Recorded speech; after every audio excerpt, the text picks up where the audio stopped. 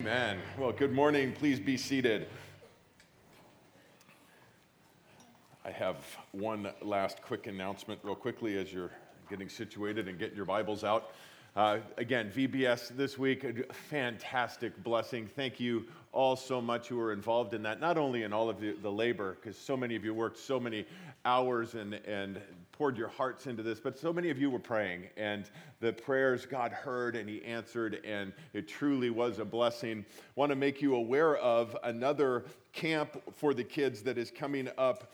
It's July 18th through the 22nd, and if you were here last summer, you'll know that we had a camp that it's around. At the end of the week, they put on a drama, a play, a musical. And Pastor Jeff Talley and his wife Tess from Wellspring Church here in town are the ones that actually put it on and sponsor it. They've just asked if they could use our facility for the week, and we opened it up last year and are pleased to do that again this year. And throughout the week, the campers receive daily training on singing, acting, choreography, as well as play, improv, theater, and all of these different types of things. And at the end of the week, they put on this production, and it's Friday night. We'll give you information about that, the Friday night production that they put on. But this year's theme is Malice in the Palace, the story of Esther. So if you're thinking that your kids might be blessed by that, or you'd like to just get more information, or perhaps you might want to volunteer and help out for that, there's information, there's a flyer at the information table, so grab that on your way out. Well, open your Bibles, please, to Acts chapter 5. Acts chapter 5, we continue our look again as we study through the book of Acts, the story of the early church.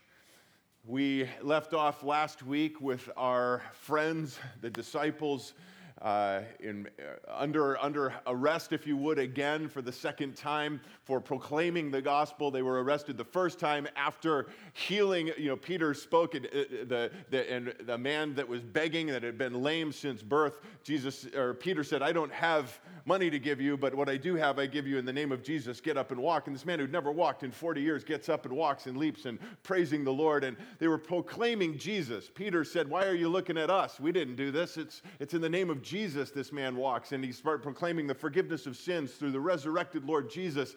And the religious leaders didn't like that. They brought him in, said, "What are you doing?" They proclaimed the truth again to them.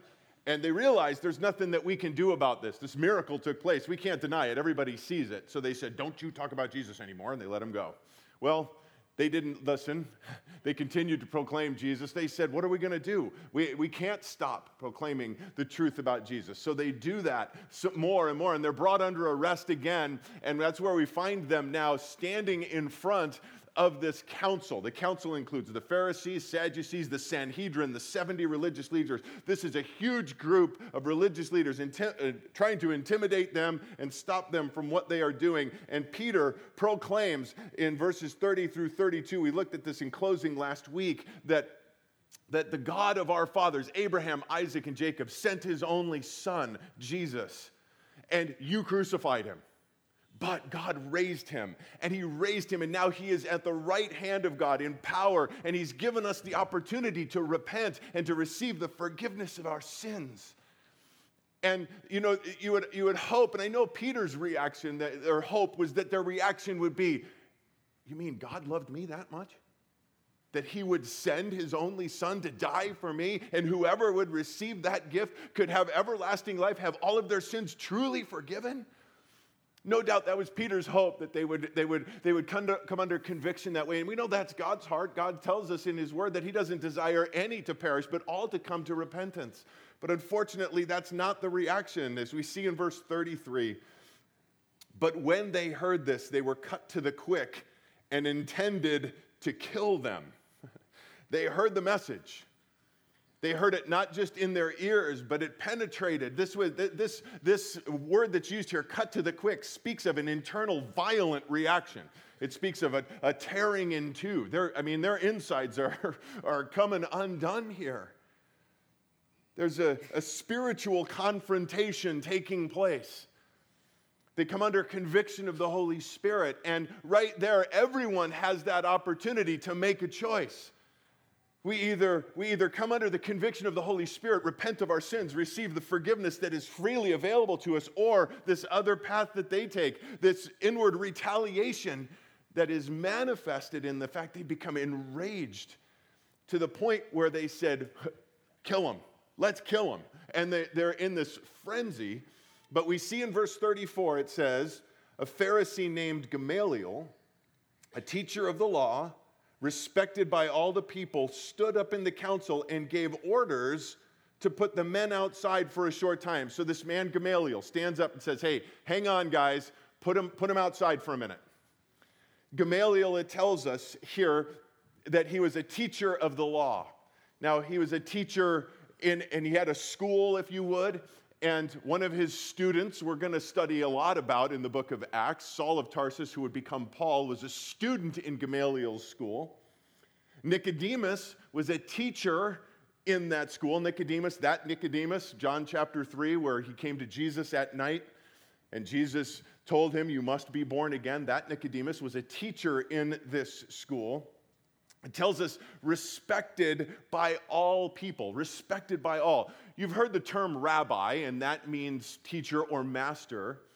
Rabboni means my teacher, individually, personally, or master. But the term Rabban in the Mishnah it's used there in the Mishnah to speak of Gamaliel. It means our master or teacher. That's how respected he was. As a matter of fact, written in the Mishnah, it says, when Rabban Gamaliel died, the glory of the law ceased, and the purity and abstinence died. That's how respected this man was. And he stands up in the midst of all of these people, all of these other leaders, and he says this, verse 35, men of Israel, take care what you propose to do with these men. For some time ago, Theudas rose up, claiming to be somebody, and a group of about 400 men joined up with him. But he was killed, and all who followed him were dispersed and came to nothing.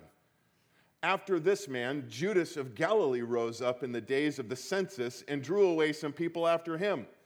He too perished, and all those who followed him were scattered. So, in the present case, I say to you, stay away from these men and let them alone. For if this plan or action is of men, it will be overthrown. But if it is of God, you will not be able to overthrow them. Or else you may even be found fighting against God. He says, take care. Guys, listen up, hear me. Consider the consequences of what will take place if you kill them. I know you know that there are thousands of people that are following them and hearing their message. And if we kill them, we're going to have a riot on our hands. And then he goes and he gives a couple of case studies, if you would, a couple of examples of men who rose up, people followed after them, but then they died and the people scattered. And he gives this example, and I think it's interesting when we look at this, and we see the first one, Theudas. That name means God-given. The other one, Judas, his name means he shall be praised. Guys, those should be always red flags whenever we see that in anyone who is proclaiming to represent God. First of all, again, Theudas meaning God-given. Beware of anybody who thinks he's God's gift to the church. Beware of anyone who, as the Judas, he shall be praised, starts taking praise and acclamation upon himself.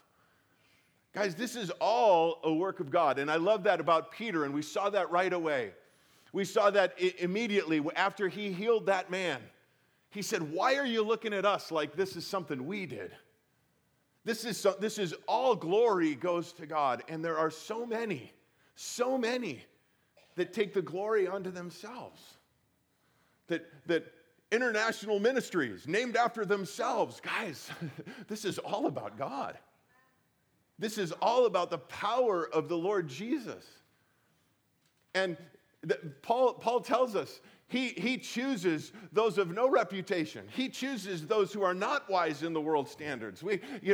The one that God wants to use is the one that says, Lord, I have nothing to offer except just a surrendered life. God says, I can use that. Beware of those, but these rose up. They were killed off, no doubt the Romans, killed in an insurrection, however, killed, and this followers scattered. And Gamaliel says, guys, if this is like that, Jesus dead, Jesus executed, we put him to death on the cross. If he's still dead, basically is what he's saying, we got nothing to worry about. Because if it's of man that's doing this, this plan will fail. But if it's God that's truly behind this, guys, we don't stand a chance. We can't stand up against this. And I don't know, I can't get into Gamaliel's head here. I don't know his angle. I don't know exactly what emphasis he was placing on that, if that was truly what he was thinking. I have reason to believe that. I mentioned that Nicodemus was an instructor in his school, but tradition also tells us that Nicodemus and Gamaliel were close friends. And after Nicodemus was kicked out of the high priestly or not high priestly, but the Pharisaical order, after he was kicked out because he went with Joseph of Arimathea, took Jesus' body off the cross and washed it and wrapped it and placed it in the tomb. He became a believer in Jesus. And he was thrown out then. Tradition says Gamaliel took him into his home. I wonder, I can't help but wonder that Nicodemus told Gamaliel, you're not going to believe what he said. You're not going to believe what he told me. He said that I have to be born again. You have to be born again. And that thought in and of itself you could put to the side, except, Gamaliel, listen to me. I put the body in the tomb. I put it there. And 3 days later, it was gone. He's risen. And no doubt that has to be going through this. And when we look at this and he's saying, guys, if this is true, we don't have a chance. And guys, bottom line, as believers, because it's true, we win. Because it's true, no weapon formed against us will prosper. Because it's true, as Paul wrote, what then shall we say to these things? If God is for us, who is against us? Because it is true. Because it is true. Now, I got to jump off the road here a little bit. We're going to take a little detour. I don't normally do this, but the Lord has really just laid it on my heart this week. It says there, again, if God is for us, who could be against us? Guys, we have to understand what that means. We are at war. But the Bible is clear that we do not fight against flesh and blood, but against spiritual forces of evil. We do not fight against flesh and blood. If God is for us, who could be against us? Unfortunately, many in the church take that as a battle cry and make it us versus them. It can't be that way. It's not us versus them, flesh and blood. It's us versus them, spiritual battle. And what is my main point in this? Guys, my heart grieves this week over what happened last Sunday morning. When an Islamic terrorist walked into a gay bar at some time in the morning and killed 49 people and injured 50 others. That grieves my heart. And you know what grieves my heart as much or more? Is there are pastors this week who stand up in a pulpit in the name of Jesus, one of them in California and one of them here in Arizona, that said the tragedy of last Sunday morning is that more of them weren't killed. That burns me. That you can have your opinion, but do not represent my Lord and Savior that way.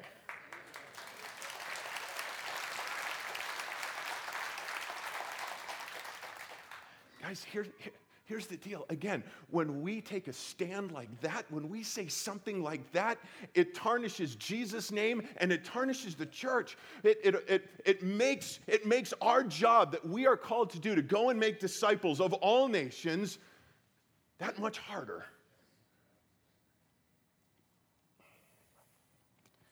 1 Corinthians chapter 6 says this, or do you not know that the unrighteous will not inherit the kingdom of God? Do not be deceived. Neither fornicators, nor idolaters, nor adulterers, nor effeminate, nor homosexuals, nor thieves, nor covetous, nor drunkards, nor revilers, nor swindlers will inherit the kingdom of God. That's in the Word. It says it. But it does not say they're our enemy. I have a question to ask those pastors. They said the shame is that more of them weren't killed. Would they have the same reaction if that man would have walked into a straight bar and killed a bunch of drunk people? Because it says drunkards in here too. Would they have the same reaction if they would have walked into a straight bar and killed everybody that was in the bar that had a desire to fornicate afterwards or commit adultery that night? Would they have had the same reaction? I don't think so. And guys, when we look at this verse here in 1 Corinthians chapter 6, we can't stop at verse 10. Verse 11 says, such were some of you, but you were washed, but you were sanctified, but you were justified in the name of the Lord Jesus Christ, in the Spirit of our God. You were washed. You were just like them. You were washed. You were sanctified. You were justified. And before you start getting all high and mighty on yourself, it's by grace you were saved through faith, not of your own works, lest any man should boast. Guys, our hearts should be broken over what happened last Sunday. 49 people were executed. And guys, this isn't about execution. That's not our role. Our role isn't execution. Our role is extraction. Jesus said, when Peter made the proclamation that you are the Christ, the Son of the living God, Jesus said, on that statement, I will build my church, and the gates of hell will not be able to stand against it. The gates of hell. Guys, those 49 were on the other side of the gates, along with many others, the gates of hell. And our job is to break down those gates and rescue the prisoners of war. Not kill them, get them out.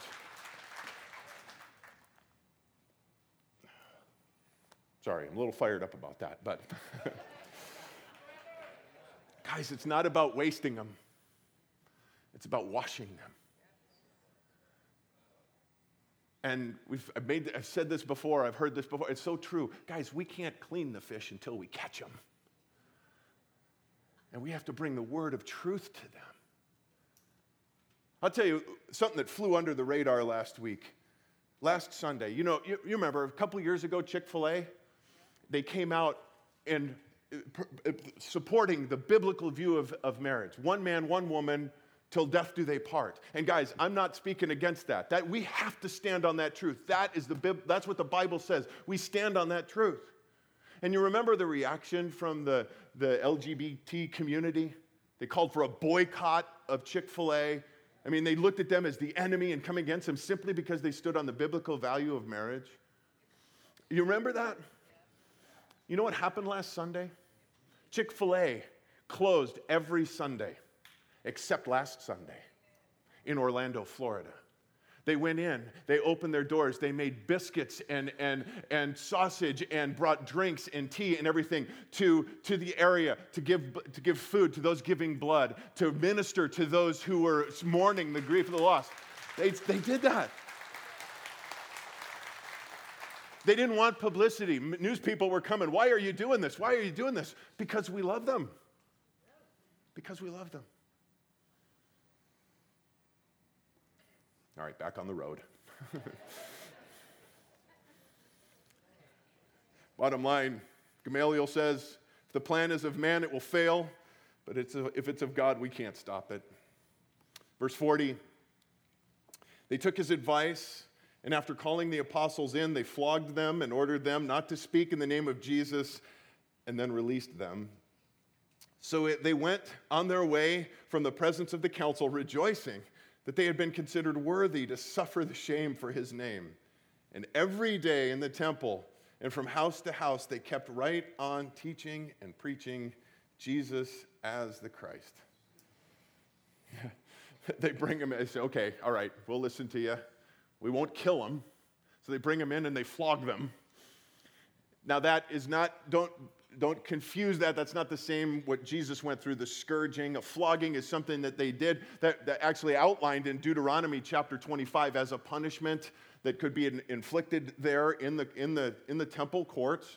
Could be, and it was meant to, as discipline, not to degrade the person. No doubt that's what they wanted to do here. But as a warning, sending them out. Jesus warned that it would happen. He told them, I'm sending you out as sheep amongst wolves, and this is going to take place. This very incident, that you will be brought before them, and they'll whip you in their presence. But notice their reaction. They went away from their presence rejoicing. They're rejoicing on the way out after being scolded, beaten, and kicked out, saying, don't you do this, threaten some more. They leave rejoicing. I got to think some of those guys are going, man, we're just not getting through to these guys. Rejoicing. Now, huge difference between joy and happiness. Joy is a condition that we have. Happiness is a momentary emotion. They were rejoicing. They're not masochists. They didn't enjoy the whipping. That's not what it says. But they were rejoicing. Just like Paul, who wrote the book of Philippians, the letter to the Philippian church, he wrote that while he was in jail. And 16 times in that short little letter, he uses the word joy or rejoicing. One instance, Philippians chapter 3, verse 1. Finally, my brethren, rejoice in the Lord, and that's the key, in the Lord. To write the same things again to you is no trouble for me, and it is a safeguard for you. They were rejoicing. Paul said, rejoice in the Lord. They were rejoicing because they had been considered worthy. Worthy. Do you ever look at persecution that way? That we'd be considered worthy to be persecuted? That they considered themselves worthy. They understood it. They got it. They believed in what Jesus promised in Luke chapter 6. Blessed are you when men hate you and ostracize you and insult you and scorn your name as evil for the sake of the Son of Man. Be glad in that day and leap for joy. For behold, your reward is great in heaven. For in the same way their fathers used to treat the prophets. They looked past the suffering to the reward that's coming. Paul said in Romans chapter 8, I consider that the sufferings of this present time are not worthy to be compared with the glory that's to be revealed to us. Can't even compare the two. And Peter in 1 Peter chapter 4 tells us in outline that it's because, again, by the grace of God being filled with the Spirit, we can walk through this persecution with joy. Again, a gift. It's not natural, guys. It's not natural to be persecuted, to be put down, to be insulted, to do that and walk away joyful. That's not natural. It's a supernatural thing. And they walk away joyful, and notice, verse 42, and I love this, every day, in the temple, house to house, they kept right on preaching and teaching. They said, don't ever do it again. And they went out, and every day they did it. Civil disobedience, if you would. We've talked of this a little the last couple of weeks. We are to submit ourselves to every authority that's placed over us, every government authority. We are to obey the laws of the land unless those laws come in direct conflict with the laws that God teaches us. That God tells us we are not to do something that God tells us not to do because it's the law of the land and vice versa. But notice, here's an outline for biblical civil disobedience. They do not mobilize a march onto the Sanhedrin to make Christianity legal. They teach and they preach. They teach instruction. sharing biblical truths with the believers, encouraging them, exhorting them, and they preach the good news of the gospel. Realizing that you can't legislate morality, you can't clean the fish before you catch them. Teach them the truth. Tell them about Jesus. Tell them that they can have forgiveness of their sins if they repent and turn their lives over to Jesus. They went right on day after day in temples, house to house. Without the New Testament, I might add, using the Old Testament as their story, pointing everything to Jesus. Can you imagine some of those first messages and how it must have just totally blown the minds of the people that are hearing it? Because they had studied the Torah and the prophets and the Psalms and all of those things. And then to hear how Jesus fulfills it all. I mean, I'd have loved to have been there the first time Peter shared the truth that on this very spot right here on this mountain where Jesus was crucified, this is where Abraham was going to offer Isaac. And God said, and he stopped him right beforehand, he said, I will provide myself a lamb for the sacrifice. That lamb was Jesus. And they're like, Isaiah 53, they'd studied this throughout all of their school growing up, and now Jesus is the fulfillment of that. And it keeps on spreading. The church keeps on growing as we see now, and we move to chapter 6, verse 1. Now at this time, while the disciples were increasing in number, the disciples, those true born-again believers, the church growing exponentially, a complaint rose on the part of the Hellenistic Jews. Those were Jews, descendants, Jews, they Jewish nationality, but Hellenistic means they spoke Greek as their primary language, against the native Hebrews. Again, Jews, but who spoke Hebrew as their native language, or Aramaic, because their widows were being overlooked in the daily serving of food. So again, this massive thousands of people have come together in this one congregation. And we've talked about how their needs were being met because people would hear of needs and they'd sell their belongings and they'd provide for those needs. And as it's being distributed, there's a problem that's rising up. So the 12, verse 2, summoned the congregation of the disciples and said, it is not desirable for us to neglect the word of God in order to serve tables. To this point, the disciples, the apostles, were handling it all. They were studying the word, they were sharing the word, they were praying with people as the needs came up, and as the money came in and the goods came in and the food came in, they were overseeing the distribution of it all. And they're saying, we can't keep up with all of this. Therefore, brethren, select from among you 7 men of good reputation, full of the Spirit and wisdom, whom we may put in charge of this task. But we will devote ourselves to prayer and to the ministry of the word. The statement found approval with the whole congregation, and they chose Stephen, a man full of faith and the Holy Spirit, and Philip, and Prochorus, and Nicanor, and Timon, and Paramenos, and Nicholas, a proselyte from Antioch. And these they brought before the apostles, and after praying, they laid their hands on them. Again, the church begins to grow, and it's continuing to grow. And now this problem starts to arise, and people are saying, hey, we're being overlooked. And it wasn't, obviously, it wasn't on purpose. And it might have been even a misconception. It might have been even that they missed that, but that's what they were truly feeling. And right here, guys, we have all the makings of the first church split.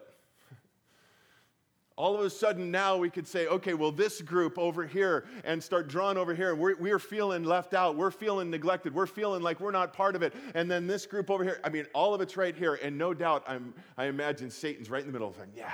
Let's stir this thing up a little bit. Let's poke. But we see a great biblical outline of how we are to handle this. We see here that somebody felt that they had been slighted or felt that there was a problem, and they made the problem known. They didn't continue to go on and complain and get a faction and start breaking away. They didn't leave the church. They didn't anything else. They just said, hey, I just want to let you know. We're feeling a little left out. We're feeling a little neglected. And the response was, get over yourself. It wasn't. It was, hey, how can we address this issue then? Let's come together and let's work on this. Again, as they lay this all out, it says the disciples, the whole group was involved in the process.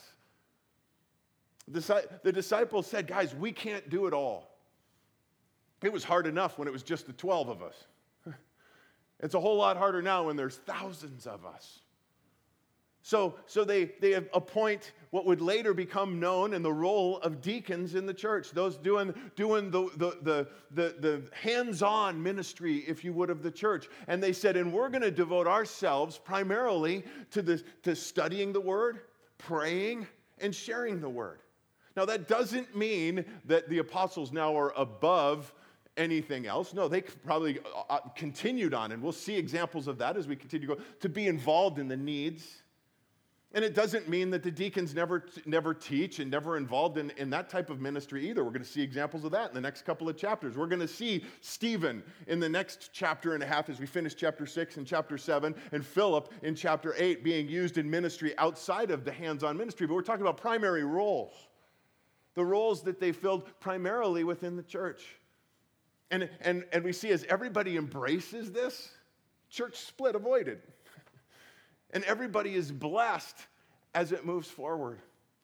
And this is just a great model that we can look at even as the church now. I have to tell you, Calvary Chapel Surprise is way bigger than I ever thought it would be. There's a whole lot more ministry and things going on at Calvary Chapel Surprise than I ever thought could happen, and quite honestly, than I could keep up with. People come up to me all the time and say, what time is this? And what's going on this? And I heard about this. And I'm like, I'm the worst person you can ask about that. I use the church app probably more than anyone. I don't know when that is. Hang on and look it up. And the ministry of the body is done by the body. We minister to one another. Guys, we should all be deaconing, every one of us. As we hear about needs, we help one another meet those needs. If you feel slighted, if you feel offended, if you feel left out, let us know. But then be ready to be a part of the solution. Because way too often, that's where it stops, is with the complaint. And let me just let you in on a little secret. Complaining is not a spiritual gift. Self-control is. But we're all part of the solution. That's what I love about this picture. Everybody embraces it. Nobody denies it. Nobody pushes it away. Understand that there are times when things are going to happen, that people are going to feel left out or feel slighted. It's not intentional, but it happens. And then we come together on how we fix it. And again, no doubt the enemy was just saying, oh, this is perfect. This is perfect. The church is only a few months old and we're going to blow this thing up right away. But it doesn't. Instead of a church split, look what's happened. Verse 7, the word of God kept on spreading, and the number of the disciples continued to increase greatly in Jerusalem, and a great many of the priests were becoming obedient to the faith. Notice the subject of what's being discussed here, the word of God. The word of God kept spreading. The word of God kept going out. Guys, God himself makes preaching the gospel effective. We simply share the word. We just simply do it. God takes it from there. He's the one who makes it effective.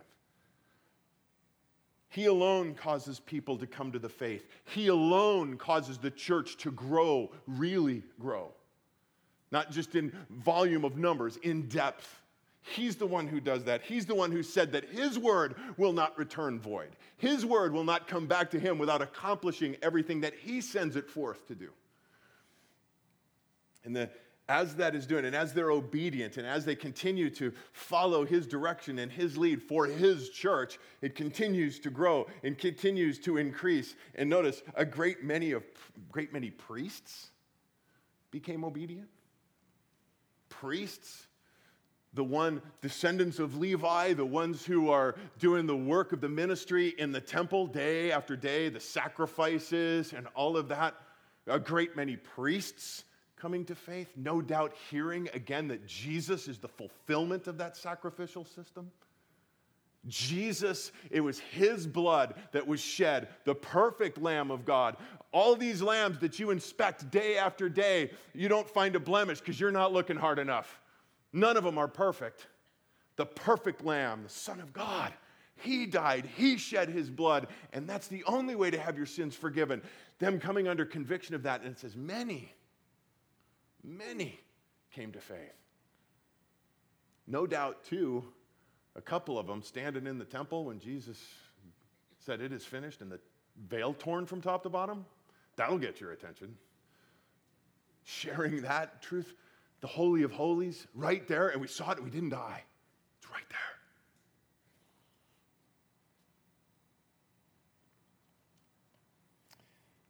We see a contrast between these priests and the religious leaders that we began looking at in verse 33. Again, the choice is given. The gospel is presented. The truth of the gospel, that we are all sinners, and we all fall short of the glory of God. The wages of sin is death. Without the shedding of blood, there's no forgiveness of sins. Jesus, God himself, stepped out of heaven, lived a perfect, sinless life. And he gave that life in exchange for ours on the cross. There's no other way to have your sins forgiven. Jesus said, I'm the way, the truth, and the life. No one comes to the Father except through me. The only way that we can is to confess our sins, repent, turn from our sinful life, and receive the free gift of salvation. That's the only way. If you've never done that, you face the same choice as them. You can resist it. You can reject it. You can push it away, harden your heart, even become angry and bitter, or, as the priests did, receive it, and receive it with joy, knowing your sins are forgiven, completely paid in full, but the choice is yours. If you've never done that, if you've never given your life to Jesus, I want to give you that opportunity right now, and you just respond to the Holy Spirit in your heart. So would you please pray with me? If that is you, you go before God right now in your heart, and you say, God, I'm a sinner, and I know I need a Savior. Jesus, I believe you're that Savior. I believe that you died for me. I believe that you took my place, that you suffered and died for me. So right now, I ask you to come into my life. I turn from my sin, and I turn to you. Would you give me that gift? Would you come into my life right now, wash away my sin, all of it, and give me eternal life? That I will know that I will be in heaven forever because of your gift, because of your grace. Lord, we thank you for that work in all of us. And Lord, we, as your true church, as part of your body, Lord, we ask that you would break our hearts for what breaks your heart. Lord, let us see with your eyes. Let us see the lost as you see them. Let us feel with your heart. Lord, let us understand that truth that they are not our enemy. The individual is not our enemy. The one who holds them captive is our enemy. And we have the cure. And it's you. Lord, we want to shine your love in this dark world. We don't change the message. We don't water down the truth that sin will be judged. But Lord, we have the truth that you took the judgment on yourself. Give us boldness, give us opportunity. Lord, as they see your love through us, we pray for a great harvest in this time. Lord, we want to be a church where your word keeps spreading. Your word. And that's done, Lord, both vocally, as we share it verbally, but Lord, it's also done in action as we live out your word. Thank you. Thank you for entrusting us with that work and for empowering us to do it. In Jesus' name, Amen. Would you please stand, sing again a couple songs now in response to our great King this morning. And if you need prayer for any reason, we'd love to pray with you. We'll have pastors and elders up front. If you prayed this morning to receive Jesus into your life, we would love to pray with you and give you some information as well. So please come forward as we sing. Let's worship.